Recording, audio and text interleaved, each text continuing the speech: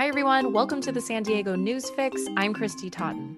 Outdoor dining is here to stay, but restaurants are having trouble hiring workers. Lori Weisberg has the story right after these headlines. California is considering dropping mask mandates and social distancing rules in workplaces as long as all workers are fully vaccinated. The state's Occupational Safety and Health Standards Board is expected to weigh in Thursday. If it approves the proposal, the state's Office of Administrative Law will have 10 days to make a decision. Two-thirds of adults in California are now partially or fully vaccinated. That's according to the U.S. Centers for Disease Control and Prevention. 67% of residents 18 and older have gotten at least one shot, and California now ranks 11th of all states in the percentage of adults vaccinated, above the national average of 60%. An environmental group is asking the U.S. Navy to examine its impacts on marine life after an Australian warship killed two endangered fin whales earlier this month. The whales were 65 feet and 25 feet in length and were thought to be mother and calf. The Center for Biological Diversity wants the Navy to study its operations between Hawaii and Southern California, saying it's required to do so by the Endangered Species Act.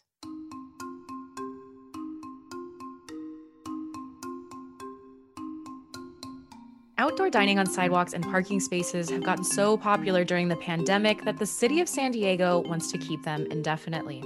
The city has extended permits for another year, upping enforcement to make sure the structures are safe. And in other restaurant news, although restaurants are open for indoor and outdoor dining, they're now having trouble hiring. Lori Weisberg is a business reporter at the UT. Lori, you have a story out. Outdoor dining has been extended in the city of San Diego for a year, while the city council and the city works on a permanent policy. What are those things that they're looking at, and how might that policy change? Right. So just to give you a little context, outdoor dining, obviously outdoor dining's been around forever. People can have sidewalk cafes and patios, but what happened as the pandemic worsened last year, the mayor of San Diego decided that it was important to give the restaurants more opportunity to serve guests, especially when indoor dining was closed down. So they came up with this accelerated process, waived fees for permits to put chairs out in the street where the parking places were, to put them out on the sidewalk, to put them in private parking lots. And I think, as any of us have seen as we've been around the city, a lot of them went even further. They put platforms and decks, they put overhead structures, they put tents, multi-sided tents up. So some really invested a lot of money in this. So the idea is that I think a lot of people still like this sort of al fresco dining. And by the way, this also applies to other kinds of businesses as well, like retail shops and gyms, but we've really obviously seen it mostly embraced by restaurateurs. So even if the pandemic is gone by next July, they're still saying we're going to extend this for a year. You can still have your outdoor dining, but in the meantime, we're going to come up with a fuller plan that will be permanent. This is like a temporary kind of interim urgency ordinance. So this will be a fuller plan. And we don't know yet what's going to be in that plan, but it's going to be a lot more specific about the kinds of rules, what you can erect and what you cannot erect. And obviously they're going to have to wrestle with the issue of parking. Maybe people don't like all these parking spaces taken up.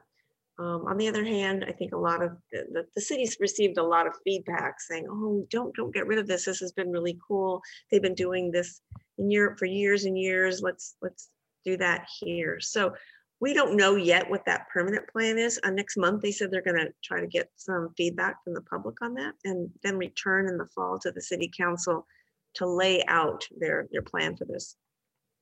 So part of it has been safety and enforcement. The city said it was going to step up enforcement. I mean, are these outdoor dining spaces in parking lots generally safe from what we've seen? And also, what are just some of the common violations that we've seen over the past year?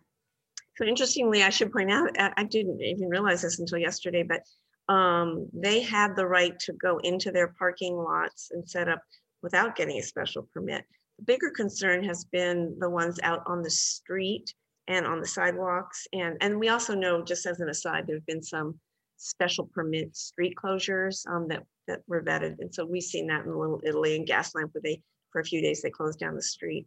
So what we've seen is they weren't supposed to be building overhead structures. They weren't supposed to be putting heat lamps in the inside the tents. There hasn't been enough circulation. Some of them have been taking over red curbs with the fire lanes. Others have been taking up handicap spaces. So these are an example of a lot of the violations they've seen. So they put the word out yesterday in concert with this action they took. The city put out a news release saying, oh, and by the way, we're really going to crack down on violations. There's been hundreds of violations reported, but now they're saying you have until July 13th of this year to correct your violations. If you don't, and you've been forewarned and you don't do that, we're going to revoke your permit. So I think they know that there have been issues with things that weren't put in place correctly, but the city officials said they wanted to do it, what they called a soft enforcement, to be more educational, to work with them, because the restaurants have been going through, understandably, a really tough time. Not everybody has survived. So they didn't want to really get on them too much, but now they are giving them a hard and fast deadline to correct their issues. Yeah, well, speaking of restaurants having a hard time, I think we've seen anecdotally places in our own neighborhoods close. But do we know how restaurants have fared through the pandemic? Do you have hard numbers on that? You know, a lot of us have been wanting those hard numbers. We know throughout the pandemic that both the National Restaurant Association and the California Restaurant Association have thrown out figures. Throughout, the state association has talked about, they expected 30% of all restaurants and drinking and dining places to close. But we don't, no one's, I think Eater has tracked some closings, and different bloggers have tracked closings, but we don't know for sure how many have closed. And as you point out, that we all know of places in our own neighborhoods that have closed. Early on, I think there were some closures that were probably of venues that were on the brink anyway. Most recently, I happen to live in South Park, and a longtime favorite institution has been a place called Grant's Market. They just closed after several years, a few years ago. And talking to the owner, he said that he could never recapture the sales that he had before the pandemic, and he wasn't able to get one of those PPP loans. So for various reasons, not wanting to, keep dipping into his own pocket to try to save the place, he closed. And I've heard that kind of story over and over. And then several restaurateurs are still, mortgage their houses and are gone into debt, but they are still operating because they don't want to lose all those years of effort they put in to making their places viable. Yeah, it's really a shame. But I guess on the positive side, we are seeing restaurants reopen. A lot of them are trying to hire. You wrote a story about this a couple weeks ago. Restaurants wanting to rehire have had a hard time finding employees. Will you talk a little more about that? Why is that? Yeah, I do. I mentioned in the story, I call this kind of like a perfect storm, because everybody was, I shouldn't say everybody, but many businesses in the hospitality industry were reopening at once. The same thing. The theme parks, SeaWorld and Legoland, are working for hundreds and hundreds of workers that they need. And then the restaurants, and then the hotels, yes, they've been open, but they're starting to now open up for meetings. And so they're catering and they're the bartending and culinary staff, they need more of those people. So everybody at once is seeking jobs. And then also during the year, a lot of people in the hospitality industry had time to think about, do I want to stay in this career for the rest of my life? So some actually got out. I talked to one guy who became a financial planner. Another person is making jewelry and selling it and equaling her pay before the pandemic. And then of course there's, this isn't the sole reason, but then there's the generous unemployment insurance benefits right now that there's an extra $300 a week that you can get through September from the state. So that too has kept people from going back to work, because they also were leery of, or throughout the pandemic, they'd go back to work, then they'd get laid off. They'd go back to work and get laid off. So they didn't want to do that again. Although I think obviously we're doing so much better now. I don't think there's much chance of layoffs again related to the pandemic. But yes, it is still an issue. restaurateurs are raising wages. They're all out, they're outbidding each other. Some places are more aggressive in poaching from other restaurants. So they're doing everything they can. I thought it was interesting that the Cone Restaurant Group, which includes Corvette Diner, they were kind of creative. That's a place where you have to have a lot of personality, almost theatrical, like in dealing when you wait on families. So he actually reached out, the owner, founder of Cone Restaurant Group, reached out to theater groups in town.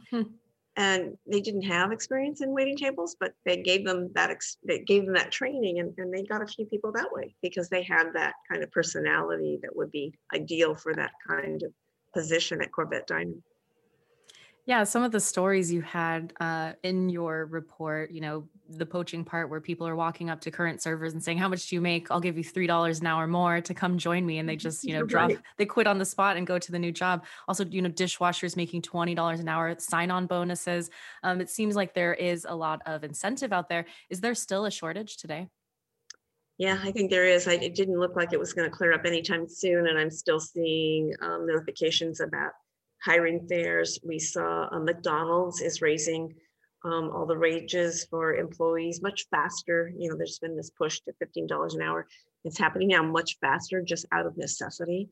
So yes, it's still going on. I think the question for some restaurant owners and operators is, okay, we're raising wages now, but we have to be careful because once all this demand for workers ends, you can't go back and say, oh, okay, we're going back to the old pay. It's not going to work that way. So they have to realize they can't go too far because they have to realize that in their budgets, they have to budget for these higher wages that they can't retreat from months later. You can find these stories online at san diego union tribune.com. I'm Christy Totten, host of the San Diego News Fix. Thanks for listening.